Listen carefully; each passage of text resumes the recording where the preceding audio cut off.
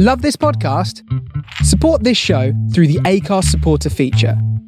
It's up to you how much you give, and there's no regular commitment. Just hit the link in the show description to support now. Ever catch yourself eating the same flavorless dinner 3 days in a row? Dreaming of something better? Well, HelloFresh is your guilt-free dream come true, baby. It's me, Keke Palmer. Let's wake up those taste buds with hot, juicy pecan-crusted chicken or garlic butter shrimp scampi. Hello Fresh. Stop dreaming of all the delicious possibilities and dig in at HelloFresh.com. Let's get this dinner party started.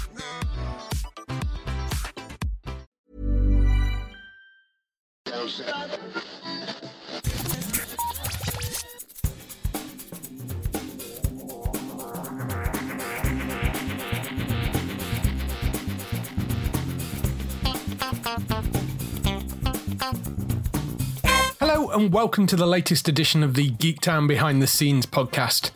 I'm your host Dave Elliott, and this week's episode features composer Torin Borrowdale, the man behind the music for the recently renewed Netflix series Lock and Key.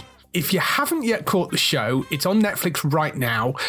It's based on the best-selling IDW comic book by Joe Hill and Gabriel Rodriguez. It follows the three Locke siblings and their mother who move to their ancestral home, Key House, after the death of their father. Once there, they discover that their house is full of these magical keys that may be connected to their dad's unfortunate demise. The Locke children explore the different keys and their unique powers, and a mysterious demon awakens and will stop at nothing to steal them. It's a fabulous series. It's a great sort of adventure horror-ish show. Well worth checking out if you haven't seen it yet. His other work includes Lion Gate's upcoming feature film Run, which is Torin's third collaboration with director Anish Chaganty and stars the brilliant Sarah Paulson and Kira Allen. Torin previously worked on Chaganty's film Seeds and Searching, starring John Cho, which premiered at the 2018 Sundance Film Festival, where it was picked up by Sony Pictures for worldwide distribution. His other credits include DC Hamilton's action thriller The Midnight Man. He worked on The Fair, and he's done a bunch of video game stuff as well, including the Zen music for Snowman's hit iOS games Alto's Adventure and Alto's Odyssey, along with the Apple Arcade iOS game Where the Cards Fall, plus many other things as well. He was lovely to talk to. Obviously, the majority of this is about Lock and Key. As I said earlier at the start of the intro, this has just been picked up for a second season as well, so it is well worth going to watch. Season 1 is on Netflix right now, so go and check it out. Here's the interview with Torin Borrowdale.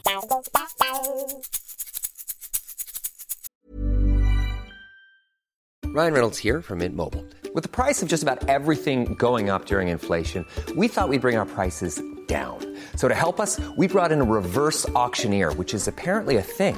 Mint Mobile Unlimited Premium Wireless. How to get 30, 30, bit to get 30, bit to get 20, 20, 20, bit to get 20, 20, bit to get 15, 15, 15, 15, just $15 a month? Sold! Give it a try at mintmobile.com/switch. $45 up front for 3 months plus taxes and fees. Promo rate for new customers for limited time. Unlimited more than 40 gigabytes per month. Slows full terms at mintmobile.com. Lovely to be able to sit and chat with you. Yes. Very happy to have you on. I love the show as well. I'm actually only about halfway through the season right now. Good to know. I'll keep the spoilers to a minimum. Yeah, keep the spoilers to a minimum so I'm not rude for the rest of it. But I am really enjoying it, though. It's a really fun series. Oh, fantastic. Before we get into Lock and Key, how about we start with a bit of background? How did you get into composing in the first place? I took piano lessons from a young age, and I hated practicing just like everybody else. Yes. So I really preferred writing my own stuff rather than, practicing someone else's music. And I also loved movies. So combining movies and composition and all that was pretty much everything I could have asked for in a career. And so I went to USC, where one of my heroes, James Newton Howard, went to school and, studied his work on King Kong there, which is one of my favorite soundtracks. And I think you can kind of hear that sprinkled in the score for Lock and Key. Yeah. and then, graduated a couple years ago and just been writing ever since. And Lock and Key has been really great because I actually get to use that orchestra that, I've wanted to utilize for such a long time and be able to create that sort of score that I've always dreamt of. So it's been really great. Yeah. And Lock and Key itself it's really your first sort of big TV project, because you're usually working on movies, aren't you? So correct. How was the experience in coming into TV and doing that over? Because I know I've spoken to an awful lot of composers and they all talk about the transition from film to TV. It's probably less so with a Netflix project, but the timing, and particularly with network TV, it's like squashed together and it's like the production line's so fast. I guess a Netflix project's slightly different to that. It was a little different. I mean, when you have so much music to write in such a short amount of time, it's always intimidating. But luckily, we did 3 recording sessions for it. So we did episodes in chunks. Right. And so I was able to, focus on writing for a couple weeks, and then we'd do the recording session rather than, write and then record every single week. And that would get kind of overwhelming. But I mean, I just looked at it like doing 3 movies back to back and just kind of plowed through it. And, you come out the other end and not realizing how you were able to write 4.5 hours of music for one project, but it just happens. And I kind of treated the whole series just like a really long movie in general. So it wasn't so much a challenge in that regard. It was just the volume of music really was hard to keep up with, but the deadlines don't stop. So you can't stop either, Yeah, no, that is a crazy amount of music to be doing in it. I love the theme tune to it, by the way, even though because it's Netflix, you only get to hear it like once. But it's great. That's another thing as well. He's quite often, certainly with network TV things, it's quite common that the theme tune's actually done by a different composer to the person that actually does the network show. So it's quite nice the fact that you got to do both and you're tying it all together, and you do use the theme in the show as well. So just talk a little bit about your approach to the music for it and integrating that and stuff. So, I mean, with the main theme, I wanted to capture what it would be like to explore a magical house for the first time and discover all these keys that can pretty much do anything, because there's such a wide range of tones for the show that I wanted to just focus on that idea specifically. So, it starts with the little piano trill and it gets really big by the end. And I was just like, discovering one key and seeing where it leads and exploring the infinite possibilities with it. So that was kind of the idea of the main theme to begin with. And yeah, like you said, you only hear it basically once at the very beginning of the show, and then like a little bit if you're lucky in the other episodes. But yeah, being able to use it actually in the show was really fun, because there's moments where that feeling of exploration is actually used, just like when Bodhi's skating around the house and other moments like that. So it was really fun to be able to use that in the context of the actual show, because that doesn't always happen. Usually it's like the main theme and then the rest of the score. Yeah. And you sometimes hear the theme once. So it was a great opportunity to explore the main theme in a dramatic context too. Yeah, it's really nice you got a chance to do that. Overall, how are you coming up for the sound for the show? Are you using character themes? Are you connecting themes to elements, or how did you work that? Well, it was really tricky because there's so many characters. Yeah. I mean, in the show to begin with, there's so many ideas, there's so many keys. So if, I had to be careful about where I was going to put my emphasis. And so just because some characters are very important to the story doesn't mean they necessarily need a musical theme. So I really dived into the scripts and figured out like which keys needed musical emphasis, which dramatic situations needed their own kind of musical world, and of course what characters needed themes. Sometimes it's a relationship between two characters that needs a theme. Sometimes like Bodhi is so important, especially in the first half of the show, that he needed his own theme because he finds himself in so many dramatic situations. But what's really fun about it is because there's so many themes, because there's so many ideas to explore and they're used in so many different ways, I was really able to explore Bodhi's theme. Like he's not just used in one context, he's used in like 30 different contexts. So his theme really evolves as the season goes on, and he's much more whimsical at the beginning, and then by the end it gets a bit more mature as things progress. So having 10 episodes to do that was really great to explore the possibilities with the themes. It's one of those shows that has a great collection of kind of very light and, you know, somewhat darker moments. Not quite as dark as maybe the comic book, which is based on, you know, it's not quite that dark in places, but it's a good kind of adventure story with the keys and stuff. And, you know, you've got horror elements in there, but it's kind of light horror rather than, and then you've got much more kind of whimsical things as well. So from your point of view, handling that with the music and jumping backwards and forwards, are you using specific instruments for certain things or? Yeah. So Dodge, for instance, her main theme is played on solo cello. And it's, I mean, her character, she's so mean and evil, but she's also pretty and, you know, seductive. Behind all of that, she's really manipulative too. So I wanted a theme that captured kind of all of that. And to me, the solo cello kind of captured all those things. Like in the low register, it's so dark and gritty and it's played so fast, but it's also really beautiful and aggressive. And it's kind of all those things put into one. So there are certain characters that have specific instruments tied to them. Bodhi, his main instrument is the flute because he's a lot more lighthearted than Dodge is. Yeah. Each character got their own instrumentation, basically, that kind of follows them throughout the show. In general, I wanted the whole score to be kind of this cinematic orchestral experience. I didn't want to make the score kind of gimmicky, like, you know, everyone plays with a key or something like that.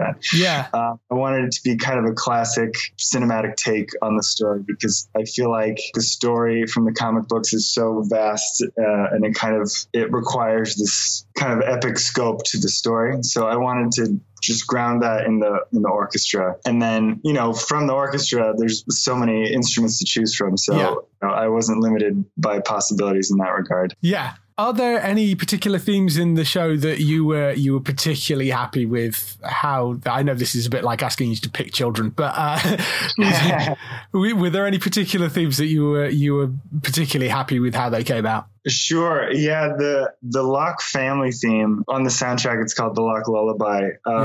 I was really happy with how that turned out because the main memories these kids have of their father is through these bedtime stories that are explored in episodes 3 and 4. And so having a lullaby be the theme that holds it all together, I felt worked really nicely. And it kind of captures their viewpoint of the father, and it represents the family as a whole. It's not Rendell's theme, it's the family theme.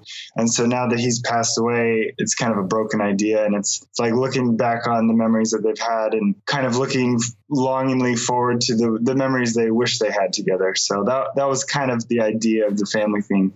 And it, you know, you hear it in episode 1 and it concludes in episode 10, which I won't tell you how it concludes, but you can hear the progression of that theme throughout the series. Were there any particular challenges with musical points in the show as well? Some musical challenges. The hardest part was the big sequences, like the cave sequence in episode 6, which I won't explain too much about. Yeah. I can talk about like the mirror sequence in episode 1, for instance. Yes. When the mom goes into the mirror, because it's like I think it's a 6-minute sequence that requires music throughout. The challenge was to kind of maintain that momentum and tension that I felt when I was reading the script. And, you know, I really wanted to play off Bodhi's emotion. It's all in like the way he speaks and in his eyes. Like he just lost a parent and now his other parent has walked into a mirror, presumably to her death. Yeah. And so that's pretty much the worst thing that could happen to a child at that moment. So I wanted to be from his point of view and really maintain that tension. And when I got the first cut of that scene, the temp music,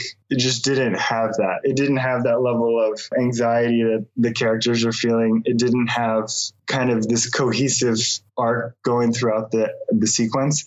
So it was fun to really ignore the temp and really go back to how I read the script and how I was feeling the first time I read it and kind of put that into the scene. And the challenge really is like with the cave sequence, it's just so long that it gets exhausting to write so many notes and maintain that level of anxiety throughout. But that was part of the challenge. And it's great that these episodes, you know, they do have their own unique set piece at the end of most of them that you can really flex those muscles of maintaining tension for a long period of time. Yeah, you mentioned doing recording sessions. So are you recording with a full orchestra to do this as well? We did, yeah. We did a 40-piece string section and a 13-piece brass section. And then we did a couple soloists as well. We did piano, flute, and solo cello. We had quite a bit of music recorded in different places and kind of all came all together with samples and prelays and all that stuff by the mixer that mixed everything. And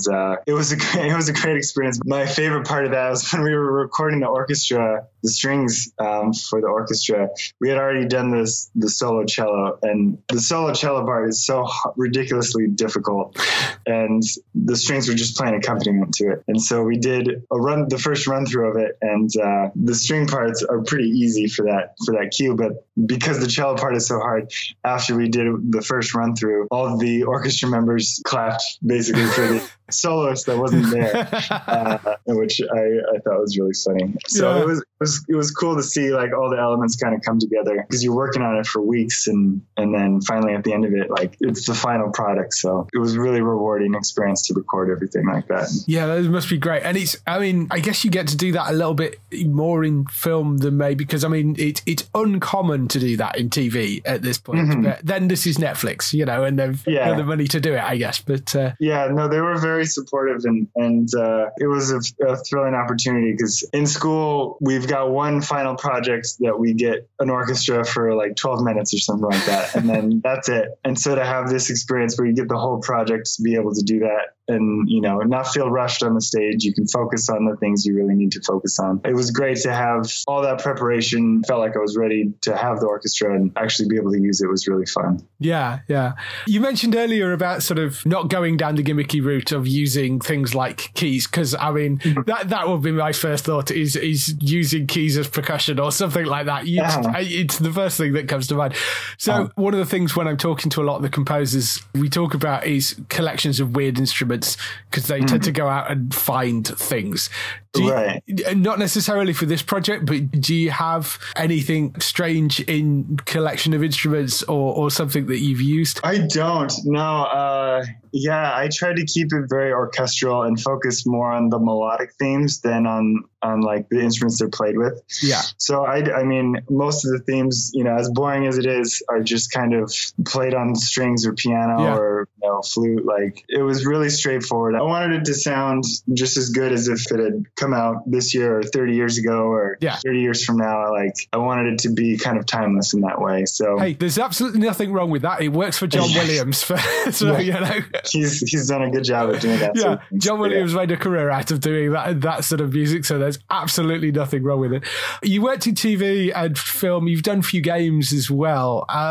Do you have a preference for one or the other, or is it just nice to have a mix of all three sort of things? It's so great to have a mix of all three and not feel like I'm a game composer or a TV composer or a film composer. It's great to be able to do all the different kinds of projects. I think in general, I see myself as a film composer because James Newton Howard is my hero, was a film composer, and that's the sort of composer I've always aspired to be. But having done my first TV project, I thought it was great. Like, there are limitations of film, mostly in terms of time, that you only have an hour and a half to tell the whole story. And in TV, because it's so long, I did really like it. It is more work because there's just more music to write, but it's great to do both. And with games, that's a whole different thing. You're not writing to picture, you're writing to kind of an abstract idea of gameplay, and you have to make sure it loops well and changes with how the game changes. So they're really different beasts. To be able to do all three is a thrill. Yeah. You've done a few other TV things. You did the Wild Yellowstone documentary. Yes. Was that Disney Plus, that one, was it? Yeah, it was. We did it with National Geographic, and now it's on Disney Plus, which is fantastic. Yeah, I did that a couple years ago, and it was great to see that pop up on Disney Plus completely unexpectedly. So yeah, you can hear the music. And you did the film Searching as well, which I haven't seen personally, but I was mentioning that I was interviewing you to one of my co-hosts, and he went, "Oh, I love that movie." So okay. Yeah, Searching was really fun to work on. Working with Anish, I mean, he's got such great ideas about everything, and it's such a story that shouldn't have worked, and it worked really well because it was a fun story that was told rather brilliantly, I think, through the screen. And so to be a part of that process, and there's big dramatic moments in that film that the music really helps guide how the audience is feeling, and it's fun to play with suspense and tension in that way. And we just finished his next movie, Run, which will be in theaters, but it just got postponed, so we're not sure. We're maybe in theaters at some point. Yes, exactly. Another fantastic film, and it's completely different than Lock and Key, where Lock and Key, there's so much music, so many themes, so many ideas to play with, and Run is like, there's two main characters. It's really the tension between them and nothing else. So it was a completely different exercise. We started out with a theme for the mom and a theme for the daughter. Yeah. And we realized that was even too much. It's just one theme for their relationship between them and how that changes over the film. So that score is kind of a Hitchcock inspired score where, we kind of use the essence of Hitchcock, like Hitchcock type harmonies and string textures, but we use a lot of percussion as well. There's a piano theme that kind of holds the whole score together. But yeah, it's really stripped down. It's like one idea, and how do we take that one idea and stretch it over the course of a feature-length film? That looks really, really interesting, that one. It's Sarah Paulson and Kira Allen, aren't they? The two leads in that. So they're fantastic. Yeah, they're both really fantastic in the movie. Yeah. I mean, Sarah Paulson, I don't really know Kira Allen, but Sarah Paulson is obviously a fabulous actress. So yeah, that'll be one to look out for when it eventually appears somewhere. Yes.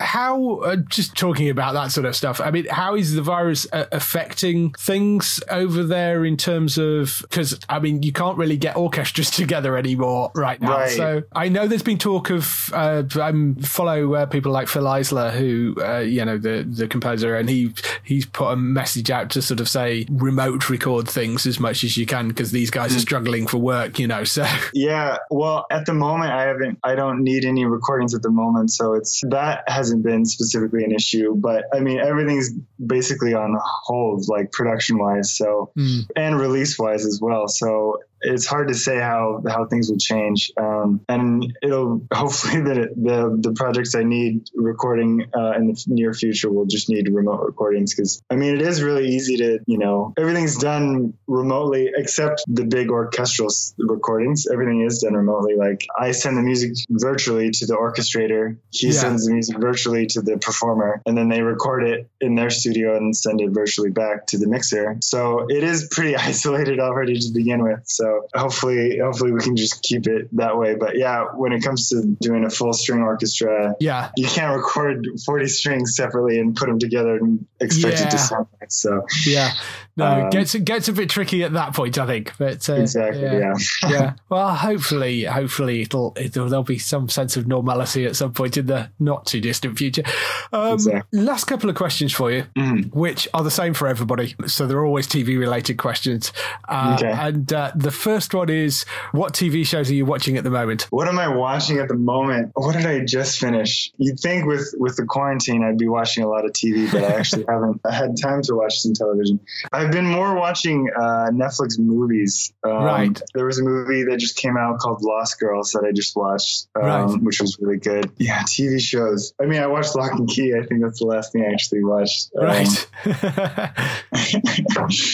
Which is great. You should check it out. It's a really good show. I do recommend finishing. The second half is a lot different than the first half, so I think there's plenty more surprises to come. But yeah, I haven't really gotten into any TV shows for a while. I'm sure that will change over the next few weeks. Yes, call back in a couple of weeks and I'll let you know all the shows I've finished. Yeah. Lastly, if you had the opportunity to work on any TV show, can be something in the past, so something historical, something in the present, or some sort of future genre, what would it be? In the past, probably like the Twilight Zone sort of Hitchcockian suspense things. Those would be so much fun to do. And luckily, nowadays there's a lot of shows like that, like Black Mirror and whatnot. Well, the Twilight Zone, of course, which is now back. So the Twilight Zone actually is And exactly. What's the Apple one? American, the Amazing Stories. Amazing Stories, yeah. So there's plenty of, what's great about the TV landscape right now and the digital space is that there's so many networks and so many shows out there that there's plenty of opportunity to do those sort of things. Yeah, they're not like entire projects as well. You tend to be, you've got more of a chance of getting on one of those because it's like one episode. So yeah, exactly. So well, I hope hopefully you get a chance to do one of those sort of things soon. That'd be awesome. Fun. That'd be awesome. All right, I shall let you get back to your day. Hope you're all staying safe and isolated over there. We're staying very safe and very isolated. Yes. Yes, as a good composer should. Yes. Precisely. Well, thanks so much for having me on. This has been great. No, it's been really fun. Well, thanks for chatting. It's been lovely. Yeah, thank you. I appreciate it. All right. Talk to you again soon. Cheers. Bye.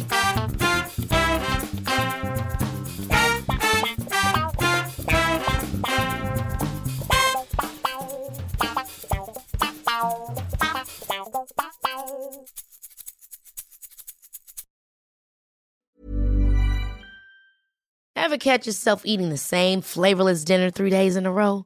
Dreaming of something better? Well, HelloFresh is your guilt-free dream come true, baby. It's me, Keke Palmer. Let's wake up those taste buds with hot, juicy pecan-crusted chicken or garlic butter shrimp scampi. Hello Fresh. Stop dreaming of all the delicious possibilities and dig in at HelloFresh.com. Let's get this dinner party started.